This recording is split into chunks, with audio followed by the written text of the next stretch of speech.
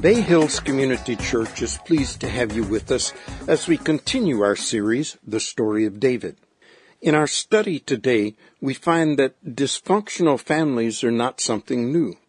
Looking at the story of King David's family, we find some answers to the question, what happens when your home life is a mess? As we look at some characteristics of dysfunctional families, lead pastor David Fossil helps us see how little by little our lives, our families, and our marriages can become so incredibly messed up. Then listen as Pastor Dave gives us some turnaround principles to enhance our families, lives, and marriages and make them stronger and better. Grab the study guide that's in your program. If you have a Bible, 2 Samuel 13 is where we're going to be.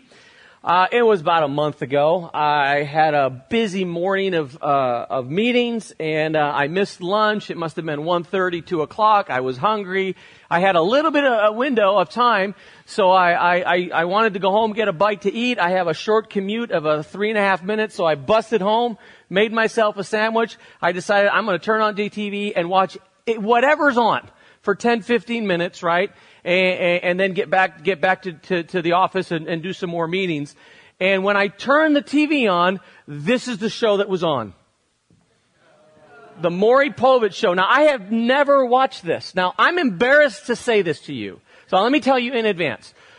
I watched the first 30 seconds to a minute, right? And initially, I was entertained. I was like, these people are jacked up. What is wrong with them? They're like first service. You know how first service people can be, right? Like, what is wrong with these people? But I got to tell you, within 2 minutes, not so funny anymore. At all. You want to know why? It's too real. Too real. Apparently, this is a show that turns family dysfunction and family pain into entertainment. And here's why it's too close to me. Oh, something happened. The Holy Spirit's not moving over here. You see oh, there we go. I don't know what happened there. I thought someone had sin in their life. Sorry, I just digress. You know what? Family dysfunction isn't funny to me. When I know of people and I have friends and I hear of stories of people that are hurting and going through incredibly difficult times because their family has issues and has problems and has dysfunction, it's not funny. Now, I mentioned this to you because if you notice in your study guide today, we're going to talk about what happens when your life is a mess, your home life. You know what? Most churches are going to skip over the chapter that we're going to cover today because it's an ugly, ugly chapter. It's so much easier to just skip over this and just deal with all the fun stories. Let's just talk David and Goliath and all of that, you know. But here's the thing, Samuel 13 is in the Bible, and it's meant to challenge us, motivate us, and teach us. And in this case, teach us what not to do. Because what you're going to discover after about 15 minutes in 2 Samuel 13 is his life was more dysfunctional than any family you've ever seen on the Maury Povich or the Jerry Springer show. It was messed up. And you almost wonder, David, how did it get to that point? How did your family become so incredibly messed up and dysfunctional? And all I can think about, have you ever heard, in the textbooks, it's referred to as the frog in the kettle experiment. We would refer to it as the frog in the frying pan. Have you ever heard that experiment? It's this idea that you could take a frog, drop it in a pot of boiling water. And as soon as that frog feels the boiling water, he basically goes, ouch, and jumps out because he doesn't want to experience the pain. But if you take that same frog, put that frog in a cold pan of water. Then you take that pan, put it on the stove, and little by little, increase the heat of the water, one temperature at a time. That frog will literally sit in that pan and literally boil to death. Now, just a side note, I don't know who the sicko was that came up with this experiment, right? How does your mind work to come up with this? But you know what? I think a lot of us do that in life and in family. We're the frog that gets put in the cold pan of water, and problems, issues, and dysfunctions don't just get thrown on us all at once. It's little by little, issue by issue, dysfunction by dysfunction, just a little bit of change, little by little. And before you know it, our lives, our marriages, our families are shriveled up and boiling because they are so incredibly messed up and dysfunctional. And so what I want to do this morning, I got to tell you, the first 10 to 15 minutes, not so fun for me and not so fun for us. But I want to show you the reality of 2 Samuel 13. And someone said, well, why no notes on the front page of the study guide? Because there's so many dysfunctions. I didn't have enough blanks. There's literally 12 to 15 characteristics of dysfunctional families. So you write down whatever you want to write down. And if you're honest, you'll recognize some of them in your family or a form of them. Okay? So we're going to jump into that. And then on the backside, of course, I'm not going to leave us there. And we're going to talk about some turnaround principles and how to enhance our families, enhance our marriages, and make them stronger and better. But 2 Samuel 13 starts out, and it jumps right into the passage, right into the story. Immediately there's a hint that something's wrong. In the course of time, Amnon, son of David, fell in love with Tamar, the beautiful sister of Absalom, also the son of David. So it's his sister. Now, it's one thing for me to say, I love my sister Becky, right? She's a missionary in Ireland. I love my sister. For someone to say, I'm in love with my sister, suggests and implies something altogether different. So right away, there's a little bit of a red flag that comes up and goes, did he misspeak or how did he say this? Because this doesn't sound right. And verse 2 confirms that there's a problem. Because in verse 2, here's what we read. Amnon became so obsessed with his sister Tamar that he made himself ill. She was a virgin, and it seemed impossible for him to do anything to her. Notice it doesn't say with her, right? To her. So immediately you discover that the first sign of dysfunction going on in this family is incredibly inappropriate, incredibly unhealthy feelings that Amnon should be suppressing, but instead he ends up encouraging. What he's feeling is sexual feelings toward his sister. Acted out, it's what you and I refer to as incest. Incest, incredibly wrong, incredibly wicked, incredibly sinful. First characteristic, feelings that should be suppressed, that are encouraged, or done nothing about. Verse 3 continues on in the story, and here's what we read. Amnon had an advisor named Jonadab, son of Shemaiah, David's brother. So it was his uncle. His uncle was his advisor. Jonadab was a very shrewd man, and he asked Amnon, his nephew, well, why do you, the king's son, look so haggard, discouraged, depressed, bummed out, morning after morning? You're the king's son. You should be up. You should have all the privileges as possible. Why do you look so discouraged? What's wrong? Answer. Won't you tell me, Amnon said to him, well, I'm in love with Tamar, my brother Absalom's sister. Now let me explain to you what's going on here. It's the second time in a couple verses that she is referred to as Absalom's sister. This is their version of a blended family. Here's what's happening. David has had multiple children with many different women and wives. Okay?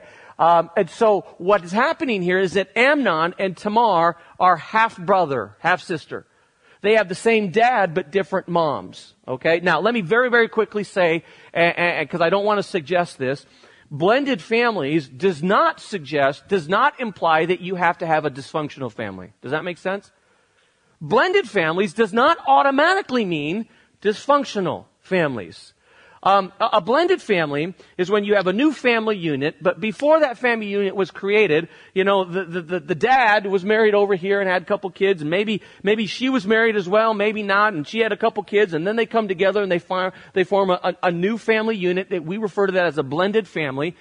Those families can still be very healthy.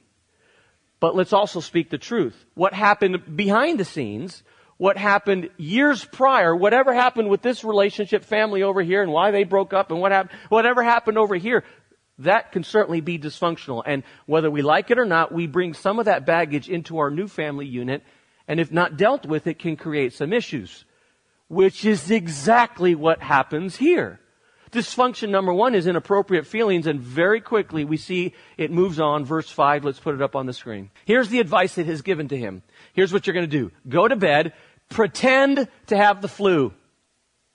Just pretend, right? Jehonadab said. Then your father will come to see you. Say to your dad, to King David, I would like my sister Tamar to come and give me something to eat. Let her prepare the food in my sight so I can watch her and then eat it from her hand. You have to pretend you're so sick you can't even feed yourself. Ask for your half-sister to make you a sandwich and some soup, then ask that she feed you. So Amnon lay down and pretend to be ill.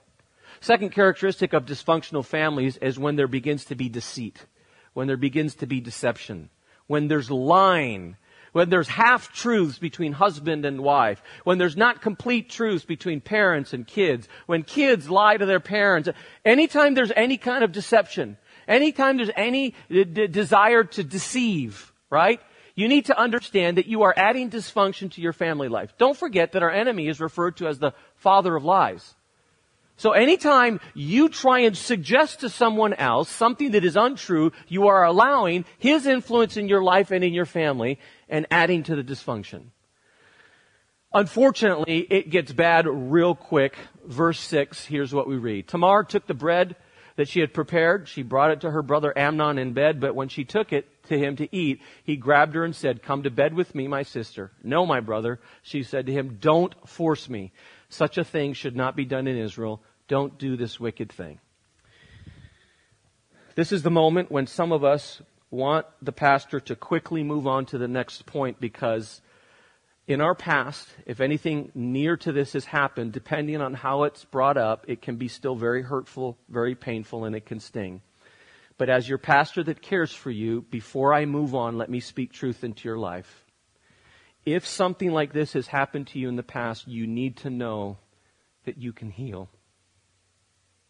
You can heal. With the power of the Holy Spirit in your life, with the encouragement from a staff member, from a pastor here at your church, from the encouragement of a friend, from the counsel of a trained therapist, you can heal. You can heal. You can move forward.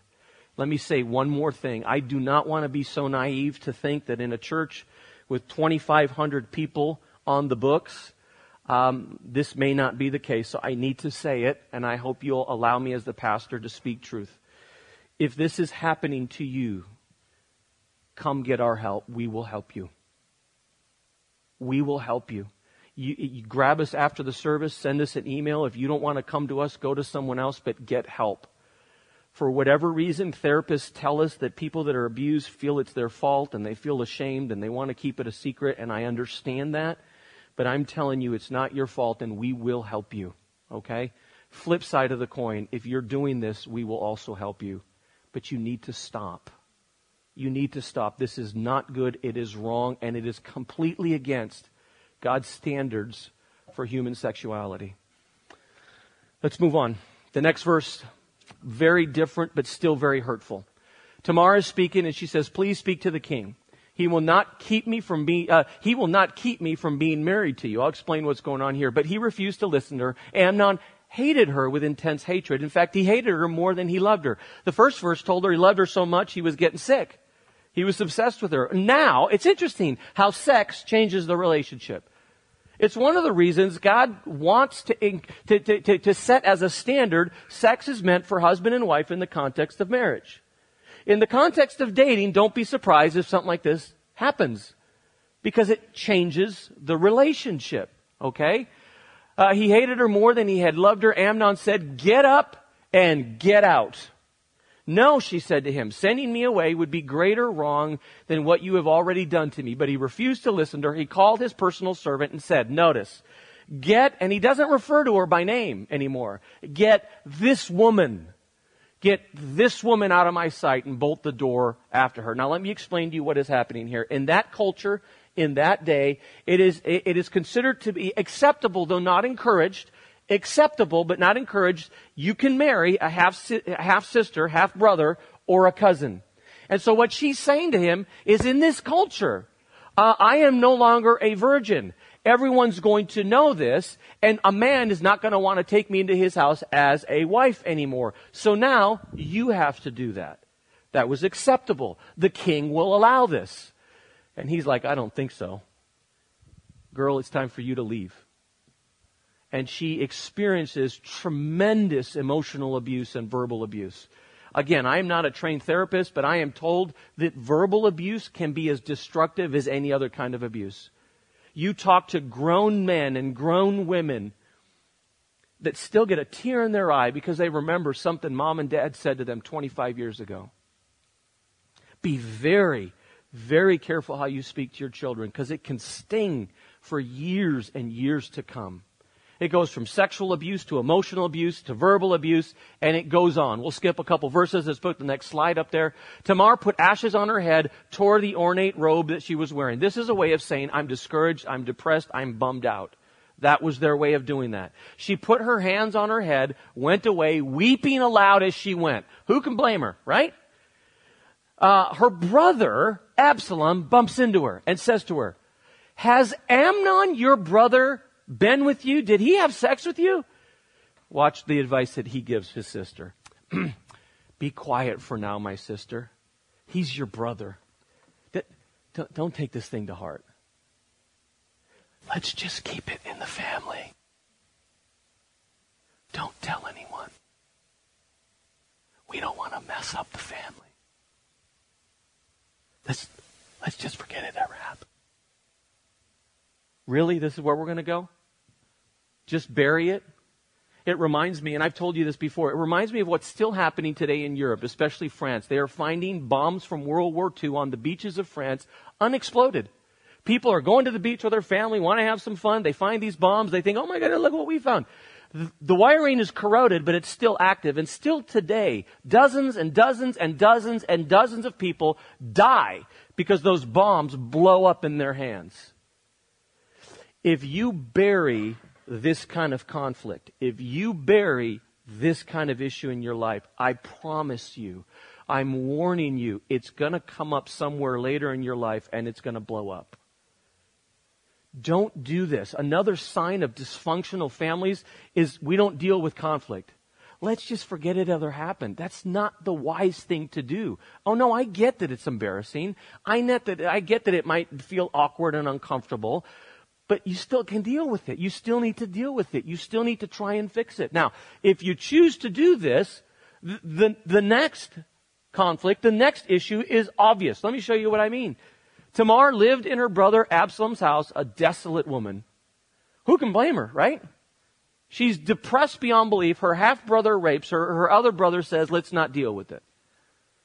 She's just depressed beyond belief. Again, if something this bad happens to you, if something this wicked happens to you, every right to feel sad, every right to feel broken. But again, I'm here to remind you, you can heal. You can bounce back. Right? May not happen over time, but you don't have to stay here. Okay? Verse 20 moves on, and a couple things happen here that catch my attention. Let's put the next verse up there. When King David, as in Dad, heard about this, he was furious.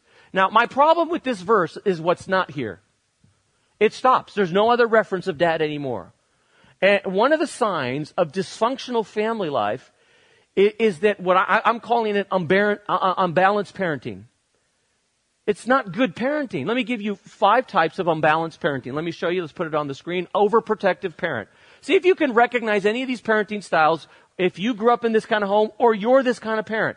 The overprotective parent keeps their kids safe. But whether they don't realize it, they're also suffocating their child. The authoritarian parenting. This is Attila the Hun style of parenting.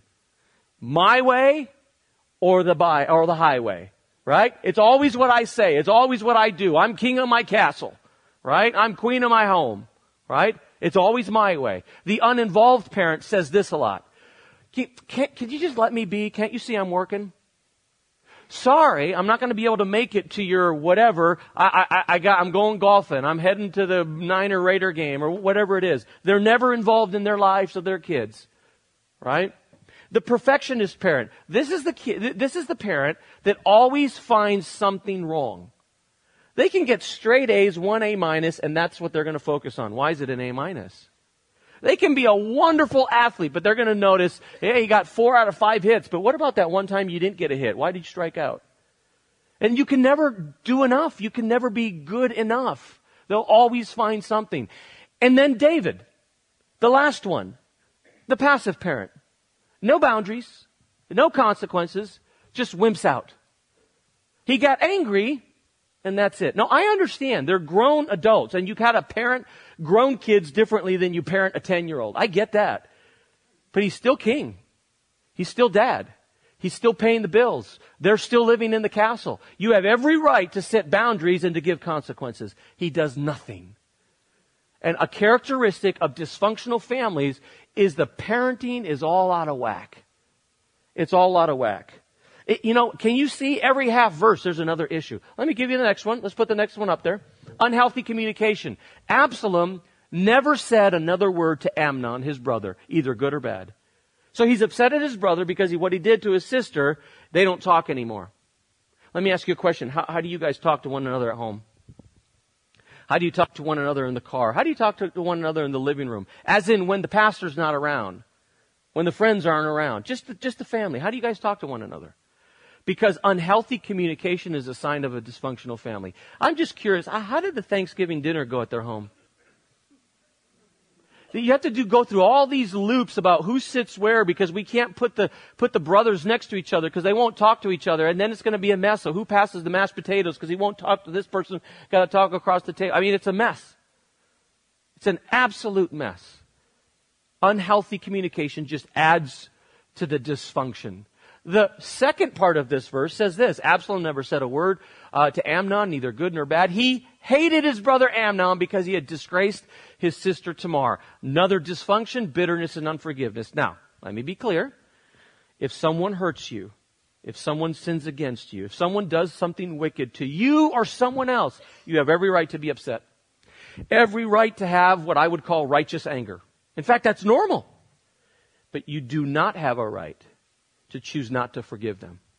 You don't have that right as a Christ follower. In fact, you will perpetuate the dysfunction. In the Gospel of Matthew, there's a story called, or a parable called, the unmerciful or unforgiving servant. And in that story, Jesus makes 4 points. Here's what he says. I'm going to give you a command. You must forgive. Then he's going to give us a reason why you should forgive. Because in comparison, God has forgiven you so much more. It doesn't mean that what the person did wasn't bad. No, what they did was really bad to you. But in comparison, God has forgiven so much more garbage to you. That's why you need to forgive. The clarification is that even if you forgive, boundaries and consequences are okay. So what's the boundary and consequence here? The boundary and consequence would be we're going to forgive Amnon for what he did, but Tamar, never be alone with Amnon ever again. That's the boundary, right? You don't just go back, hit reset button and go back to normal. No, that's not what forgiveness means. Now, if you choose not to forgive someone in your family, here's what you get.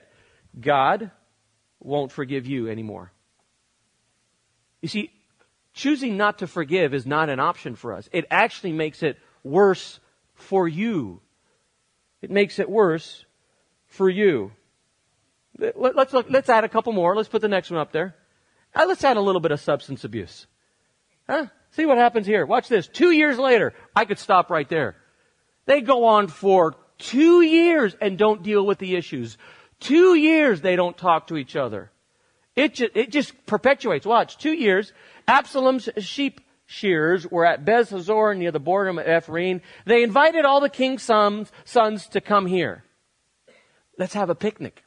Let's have a barbecue. Let's get the whole family together. Oh my goodness. Oh snap. Maybe things are going to go back to normal. Get the brothers together, right? Not so quick. Watch what happens.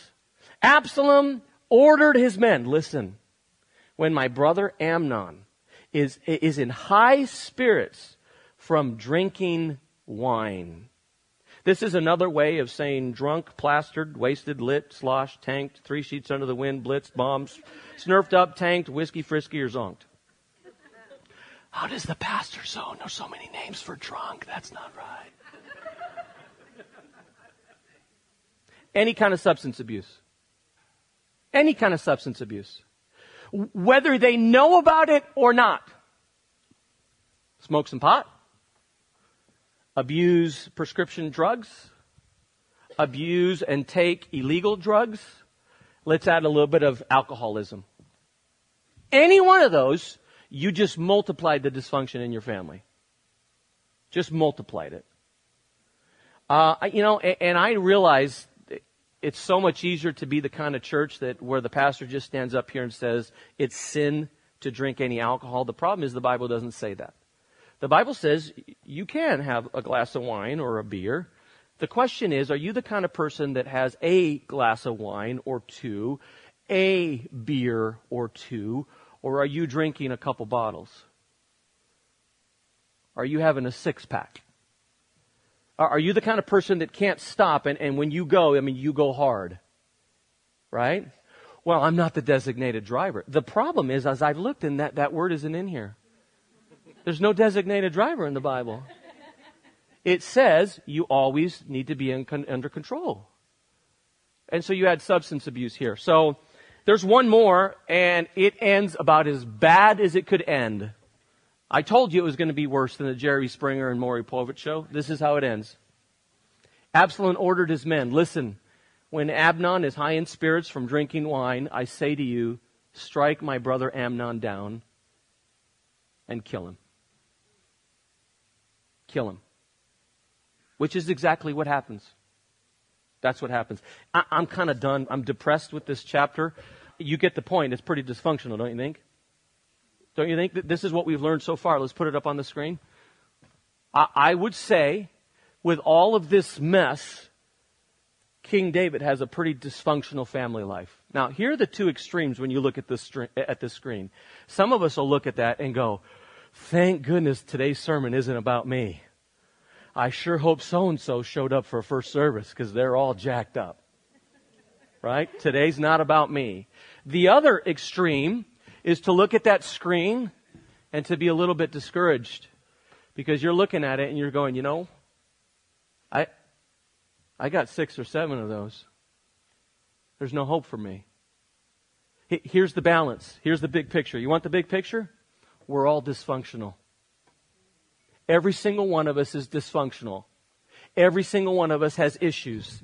Every single one of us has problems. You know why I know that? Because the Bible tells me. Because God tells me. 1 John 1:8.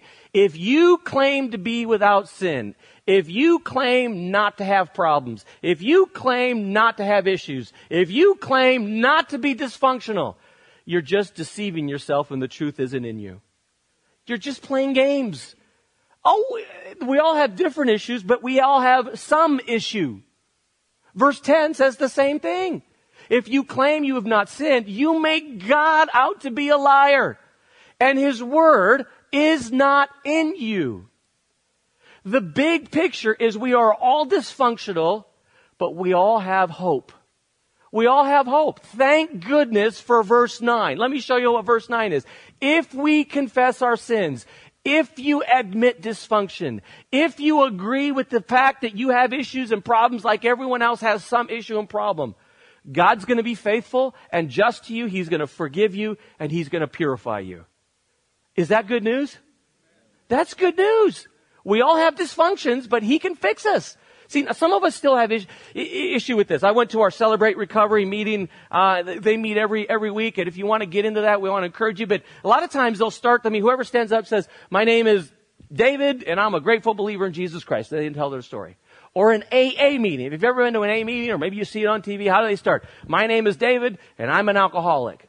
So before I give you some turnaround principles, I need you to really practice this. I need you to turn to the person next to you, and I need you to say, my name is David. Now don't use my name because that'll make me feel very uncomfortable, right? You got to use your name. My name is David and I'm dysfunctional. Go ahead and do that real quick. Let's move on. Come on. Do that real quick.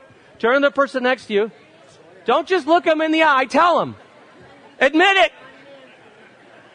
Okay. Now some of you are arguing with the person next to you. Don't argue with them, right? You're trying to prove to them they're more dysfunctional than they We're all got some issue. Don't be that person. And if you don't think you have issues, if you don't think you're not dysfunctional or problems and sin in your life, please find another church because we will corrupt you. Okay? We all have issues at this church. Okay? Okay, turn the backside. I'm not going to leave you with the depressing chapter 13. Let me give you some turnaround principles. You guys ready? Okay, number 1 is develop good parenting skills. Work on your parenting skills. You guys realize this, right? You have to parent a kid that's in the nursery different than you have to parent a kid that's in elementary. And you parent them differently than when they're in junior high, and parent them differently when they're in senior high, and parent them differently when they move out of the house. It's all different styles. You've got to grow in your parenting, and you've got to adapt in your parenting. You've got to learn some skills. Just because you have a kid doesn't automatically make you a good parent. Does that make sense? Now, I don't have time for a lot other than to say, pick up a book. Pastor Nate, our children's pastor, has got suggested books. You want, email me, I'll give you 3 or 4 that I've read, right? That'll be helpful to you. But look at this verse, Proverbs 19:18. Discipline your children while there's hope. Implication, if you don't, you're going to get to the point of no hope. Discipline your children while there's still hope. Otherwise, you will ruin their lives. If you choose not to do this as a parent, if you choose not to help them understand boundaries, if you choose not to help them understand consequences, you will literally ruin their lives, right? Here's what you need to understand about discipline. Every one of our kids at some point in time is a brat. You know why we know that? Right? Some of them a little bit more than others, you know what I mean, right? It's because every kid has sin in their life. And my job as a parent is to try and curb that to get them on the right path, the path of righteousness. That's the point. And what I want to show you right now, real quick, is that a lot of parents confuse discipline and punishment. Discipline and punishment. By the way, don't try and copy it down. We will email it to you. I think it's on the website right now. Let me show you the difference between punishment and discipline. The attitude of punishment is anger. Have you ever done this? Why are you doing that? Why are you yelling? Right? Chill out a little bit, right? The attitude of punishment is anger. The attitude of discipline is love. Okay, so let me help you understand why what you did was not right, and why it's not helpful to the family, or it's not good for school, and why I don't want you to do that again. And we talked about that. And so because of what you did, remember we talked about the consequence. And so we're going to give you that consequence now. I want to make sure that you understand that. I want to make sure that you know that mom and dad love you, but understand that this is what we're going to do. You see the difference? Yelling at a kid versus explaining the kid, right? Of what's happening. And why do you approach it that way? Why? Because the focus on punishment is the past. What you screwed up on the past. The point of discipline is to help them in the future. And you're basing it upon, I don't want you to do this again. This is not good for you. It's not good for your soul. It's not good for relationships. I don't want you to do this. I want you going forward to be a different person. The focus is completely different. Punishment, because you did that in the past, I'm going to get you. Discipline is because you did that in the past, I'm going to set something in place to help you in the future. It's a completely different focus. The purpose of punishment is penalty. The purpose of discipline is growth. Trying to help you grow as a young man, as a young woman. The result of punishment is fear. Have you ever seen a parent, and they got their kid right next to them, they're talking to their kid, and they move their arms quickly, and the kid goes like this? You ever seen that? You ever seen that? That's not good. There's a healthy fear of mom and dad. You remember when mom would say, just wait till your dad comes home?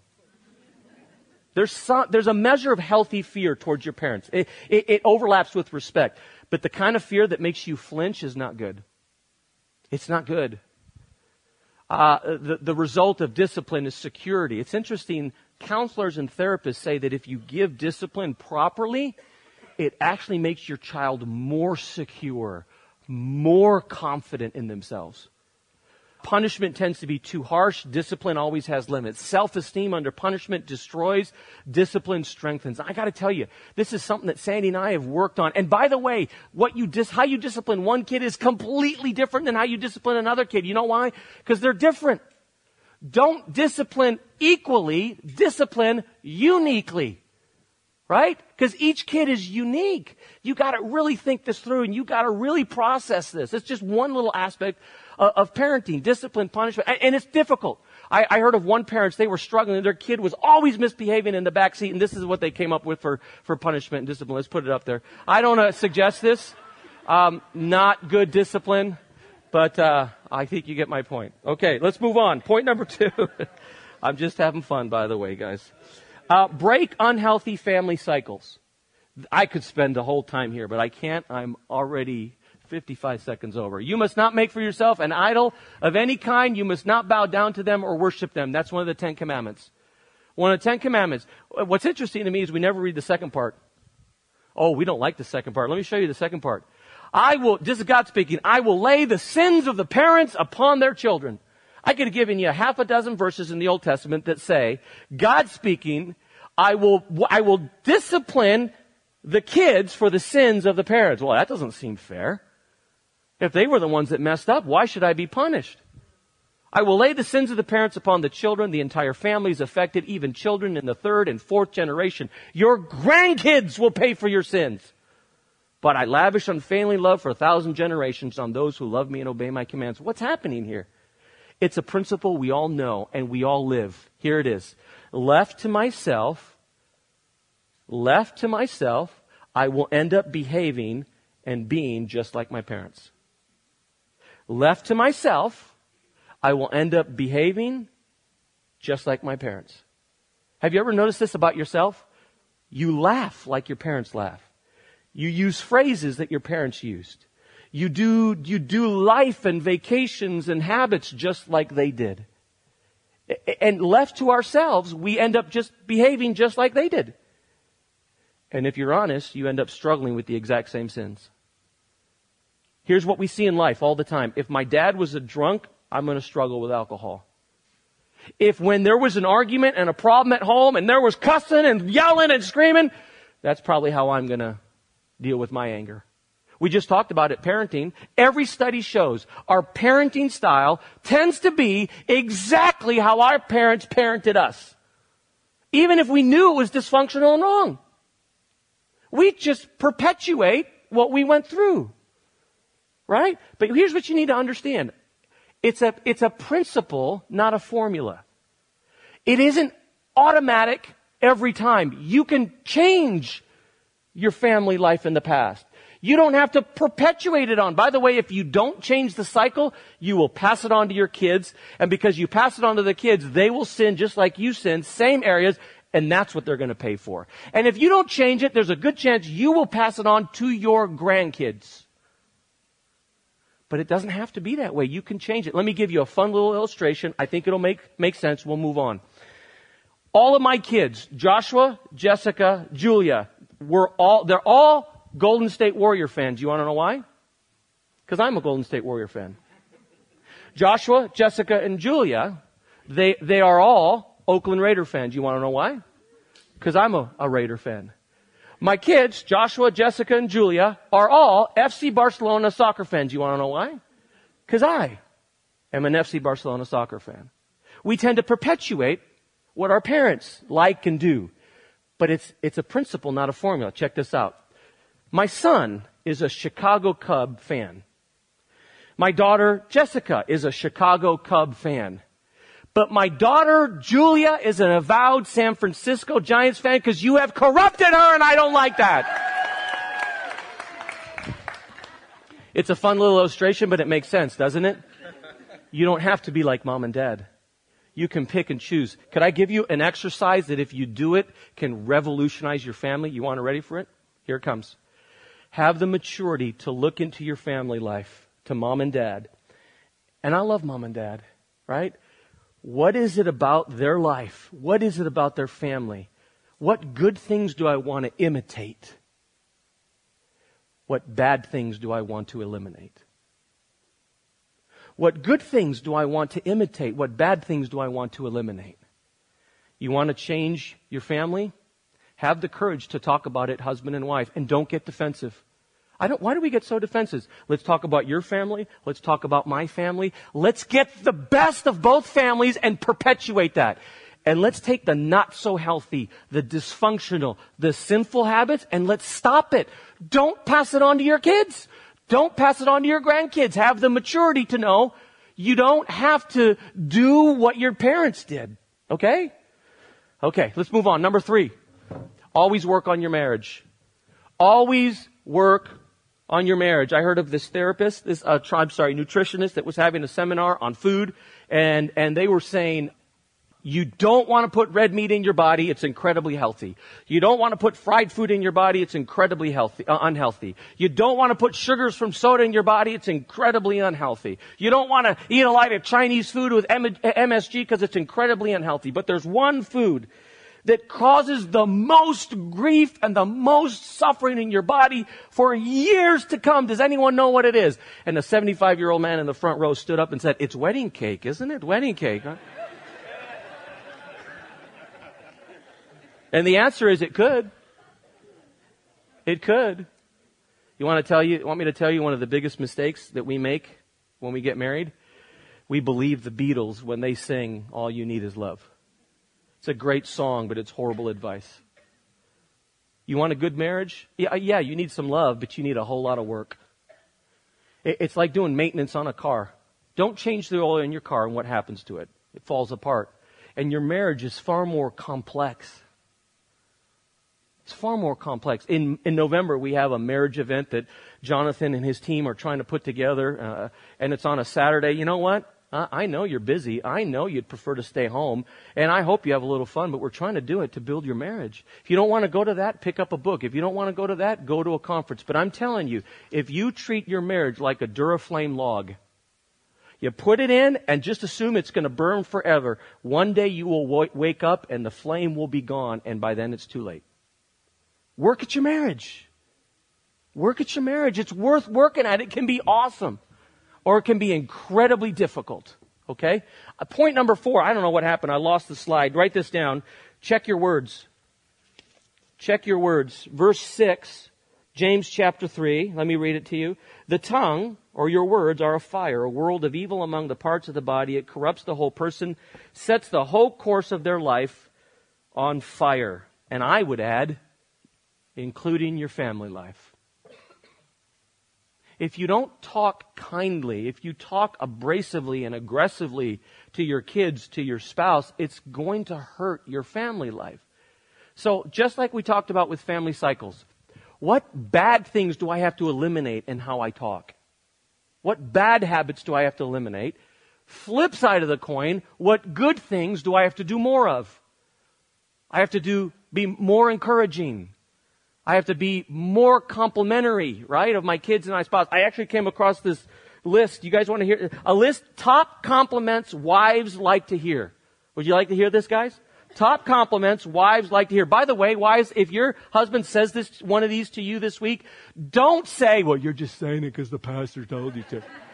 Of course they are. They're listening to the sermon and they're trying to apply it, okay? Here we go. Top compliments wives like to hear. Number 1, I love that you're smart and smell good.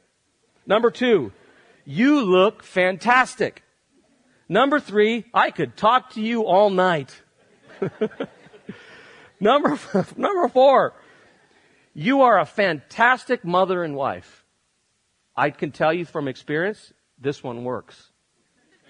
I'm not making it up. I've got a great wife that also happens to be a great mom. That's good. A good compliment. Number 5, marrying you was the best thing I ever did. And number 6, I love it that you have all your teeth. So whatever you say to... that was more for first service. Whatever you say, learn to be complimentary of your children and of your spouses, okay? Last one. Let me wrap it up. I'm a little bit over, but this is the most important one. Let's put it up there. Number 5. Most of all, whatever you do, work on your heart. I can give you all these little tricks. I can give you all these suggestions. I can give you all these biblical principles. But there's one principle if you don't get, it's not going to matter. You got to work on your heart. And when I talk about that, I'm talking spiritually. The Bible talks about 2 things you need to do to your heart. You need to get a heart transplant and you need to have heart exercises. Let me explain to you what I mean. It's not complicated, but it's very important. God is speaking in Ezekiel, and he talks about a heart transplant that we all need. I will give you a new heart. I will put a new spirit in you. I will take out your stony, stubborn heart. You know, that one that causes all that dysfunction in your life. I'm going to get rid of that for you, and I'm going to give you a tender, responsive heart, and I will put my spirit in you so that you will follow my decrees. This is what the New Testament refers to as being born again. It's what we do when we embrace Jesus Christ as our Savior and Lord. And here's the thing, if you've popped into church every once in a while, you know intellectually. But I want to ask you, have you committed in your heart to Christ as Lord? And it's three very simple steps. To confess your sin, to admit who Jesus was and what He did for you on the cross, and to invite Him into your life. That's it. To confess your sin, to admit who Jesus was and what He did on the cross, and to invite Him into your life. There's going to be some people that miss out on heaven by 16 inches, the distance between their head and their heart. They knew it all and they never made that decision. I'm telling you now, in 3 minutes when I close, I want to give you that opportunity.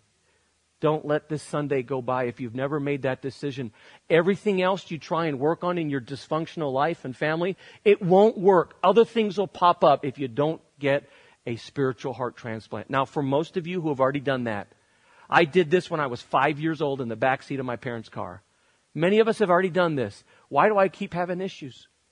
Well, it's because maybe we aren't applying some heart exercises. Let me show you what I mean. Luke chapter 6, Jesus is speaking. He says, the mouth speaks what the heart is full of. So if you're saying things that are not healthy, it's because your heart isn't healthy. If you're doing things that aren't healthy, it's because your heart isn't healthy. If you have certain attitudes that are not healthy and dysfunctional, it's because your heart is not healthy. See, what you put into your heart is what's going to come out of your life. And I'm going to give you a very simple suggestion. It's called having a daily devotional life. It's you spending a minimum of 5 to 7 minutes reading Scripture and a minimum of 3 to 4 minutes talking to God. It's called a daily devotional life. And I lost it. I was going to show you what I meant, but I'm going to flip out as your pastor. I've been seeing it for the last month. But on that name tab counter, there are stacks of what's called daily bread. You know what a daily bread is? It's a little booklet that gives you a 3 to 4 minute devotional. Please don't make me throw those away because they expire. Pick one up. It's a 4-minute devotional. It gets you going, and here's what it does. It makes your heart healthy. It makes your heart healthy. It gives you exercises, and so different things start coming from you. I'm going to have the team come up. And as the worship team is coming up, let me read to you. I don't have a summary slide. Let me read to you the 5 principles. What's your takeaway? Listen carefully. I'm going to work on parenting skills, number 1. I'm going to intentionally break unhealthy family cycles, number 2. I'm going to work on my marriage. I'm going to do something different and work on my marriage, number 4. I'm going to check my words. I'm saying too many negative and not too enough positive. Or number 5, I'm going to work on my heart. Parenting skills, family cycles, marriage, my communication in words, my heart. Let's pray. As heads are bowed and eyes are closed, I want you to take just a couple moments. I want you to reflect on what you've heard. And I want you to make a decision. What are you going to do differently to turn around whatever dysfunction you have in your family? What are you going to do? Take a couple moments, think that through.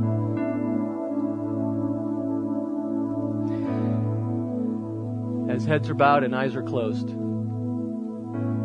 if you're here today and you've never embraced Jesus Christ as your Savior, if you've never got that heart transplant and you want to, I want to invite you to do what 6 people did in the first service. I want you to pray this prayer in your heart to God.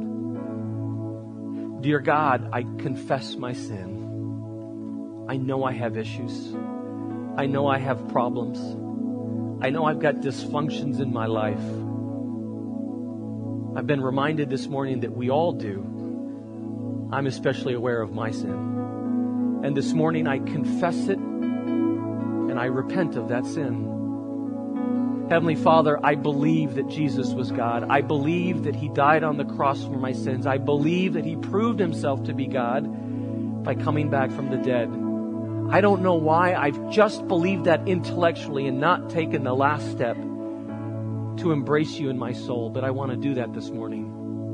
I'm asking You that You give me a heart transplant.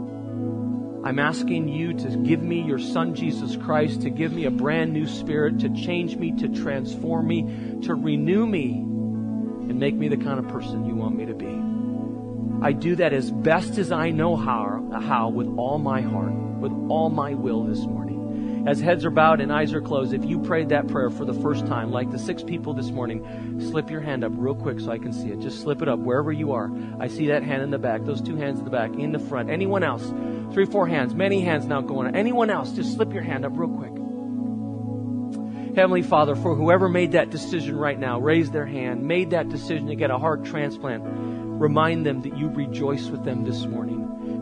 Remind them to be disciplined now to take the next steps to grow in their faith journey.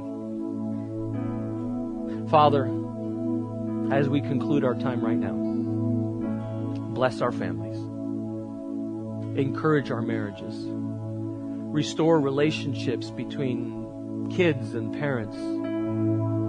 Heal relationships between brothers and sisters and siblings that are now grown up and still have grudges from the past. Father, make us strong in our family life. Thank you so much for your word and how practical and how helpful it is. We pray this all in Jesus' name. Amen.